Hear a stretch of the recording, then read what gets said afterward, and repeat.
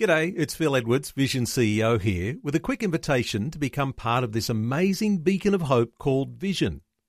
Together we can put our love into action to help people of all kinds build or rebuild their lives on the truth of God.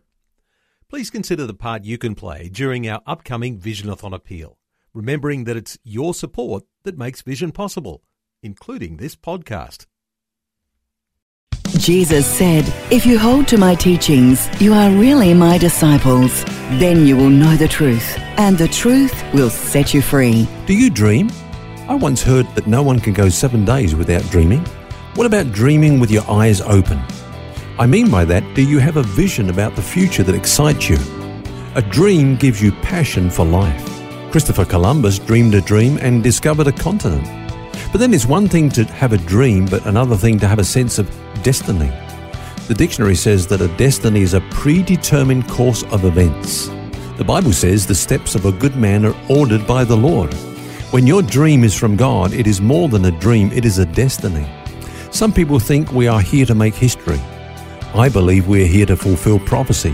We are the people the scriptures have spoken about for thousands of years. Like Esther, we have come to the kingdom for such a time as this. It is destiny that gives our lives significance.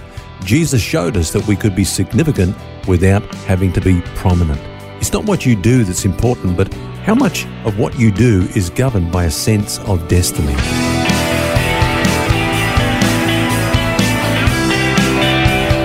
This is Set Free with Ken Legg. And welcome to the program. It's Phil here, along with author and pastor Ken Legg, and we're doing a little dreaming this week, specifically about Joseph. He was certainly a dreamer. He dreamed that God spoke to him about his life's purpose, and he even had a gift of interpreting dreams. Are you much of a dreamer, Ken? I am, Phil, I am. Now, of course, Joseph was a dreamer, but he had those incredible dreams about his father, his brothers bowing down before him, and that's when it all started going wrong for him. Maybe the lesson there is one of timing. You know, we don't need to run out and tell everyone the things that God has spoken to us about. So I'm not going to really answer your question about whether I'm a dreamer. I don't want it all to go wrong for me. But seriously, there are times when God does speak to us about our lives, and like Mary, we just need to store those things up in our hearts. You know, the Bible says that she pondered those things in her heart, just kept them to herself. And at the beginning of Genesis 37, you know, he had a dream. But at the end of the chapter, he's carried off to Egypt in chains. His dream is shattered. And I like to refer to that, Phil, as what I call the birth, death, and resurrection principle. We find that all the way through scriptures. For example, you know, there's creation, you know, when something is birthed, yep. Life is birthed. But then there's the fall, the death, if you like. It all went wrong. But then there's redemption. You know, Jesus comes in and redeems us. So there's that principle that runs all the way through. You see it, for example, in the life of Abraham. God came to him, gave him a dream, birthed a vision within him that, you know, in his seed, all the nations of the earth were going to be blessed. But then it seemed to die. He didn't have any children, you know. They got past the age of childbearing. Seemed like there was no hope of it being fulfilled. But then God came in and miraculously gave them that child. Look at Moses. Somebody said that, you know, he spent the first 40 years of his life learning to become a someone. Okay, he's got a dream. Something's birthed in his life, the deliverer. But then he kills an Egyptian, has to run off in the backside of the desert. Seems like the whole thing is dead. He's just caring for a few sheep. God's forgotten him. Life has passed by. But then there's the burning bush experience. The whole thing comes alive again. God recommissions him back into Egypt. And I think that, you know, when we look over our lives, we see something of that birth, death, and resurrection principle. And poor old Joseph, when he was going through that death phase, I guess, you know, his brothers had sold him into slavery. His own brothers had sold him. You know, there obviously wasn't a lot of love lost between them. Most of them would have killed him anyway if they'd had their own way. It was pretty tough times for him. Yeah, it was an interesting mix in that family. When you look at it, Jacob clearly doted on Joseph as his favourite, which provoked his brothers, of course, to jealousy. And then Joseph used to bring home daily reports, basically dobbing the brothers in about what they've been up to today. Yeah. So that was going on. And then he boasted to them about these dreams, you know, started bragging. And, all these sort of things were happening. And I guess he was really from an average sort of home, you could say, you know, not much different to what you and I would go through. Always a bit of rivalry going on between the family, brothers and sisters and so on. Yeah. But of course, this was getting serious, and it got to the stage where their hatred to him reached such a point that they plotted to get rid of him. And they were at this place called Dothan. Okay, now Dothan means 2 cisterns, and obviously one of them was dry because they threw Joseph into that dry well. Yep. And they were going to kill him, but then one of the other brothers steps in, Judah, intervenes and gets them to agree to sell him instead of killing him. At least they wouldn't have to walk around with the guilt of murdering their brother, but at least they've got rid of him. So off he goes to Egypt, and it seems like his dream has gone wrong. In fact, his brothers said, okay, now we'll see what will become of his dreams. Little did they know that was actually the key ingredient required for the rest of the story to play out. And I guess you wonder what would have gone through Joseph's mind as he was being dragged off to Egypt, because he had this dream. He doesn't have the perspective that we do in reading the entire story. Yeah. His brothers just hated him so much that they would have killed him if they'd had their way. They were glad to get rid of him forever. And, of course, he'd never see his father again. All of this must have been going through his head. Yeah. But, we don't know exactly what he was thinking, but we know this, that there's no record of him after this blaming his circumstances on his past. If only. There's no record of him saying that kind of thing or even thinking that way. I think as Christians it's important that we really understand that, even though some bad things might have happened to us in life, we are not a product of our past, but we're a product of the cross and the resurrection. We're a new creation. And, Paul says, this one thing I do, forgetting those things that are past and reaching forward into the future. That's what Joseph was doing, is reaching forward into that dream, if you like. The second thing is there's no hint of bitterness against his brothers. That doesn't seem to be there. He seems to have dealt with that along the way. And certainly when he catches up with his brothers, we know that, he has dealt with it. He's moved on and... he had plenty of opportunity to return the favour, so to speak. Absolutely. But he didn't do it. That's right. But I think a big thing here, Phil, is that he had time to reflect upon his own life.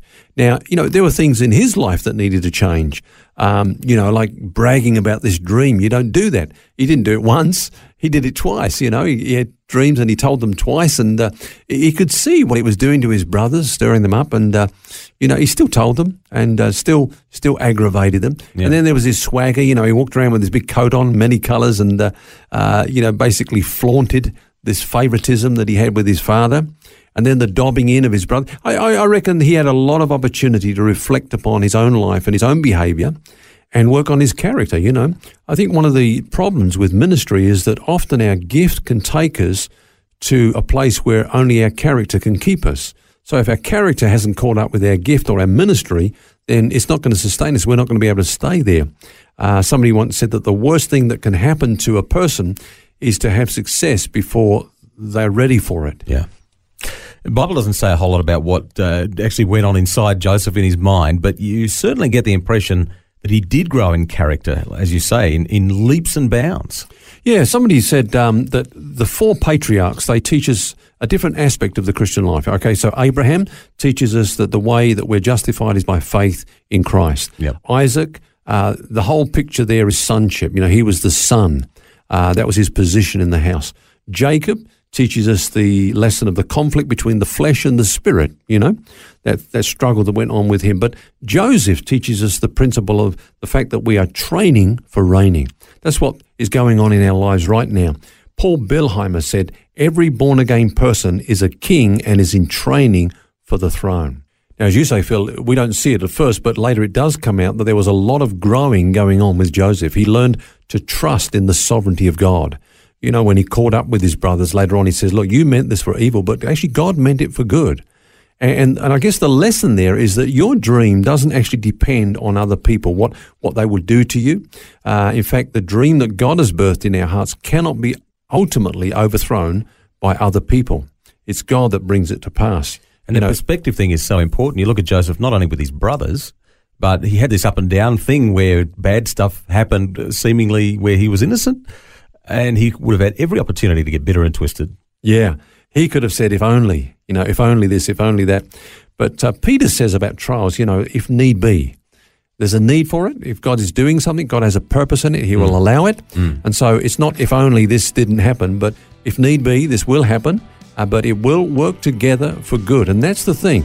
When Joseph was sold and when he went down into Egypt, the Bible says this, but God was with him. And that's the factor that makes all the difference. God is still working through the difficult times, and in fact, he's bringing good out of those difficult times. We can't see that, but we do believe it by faith. And if God is with us, who can be against us?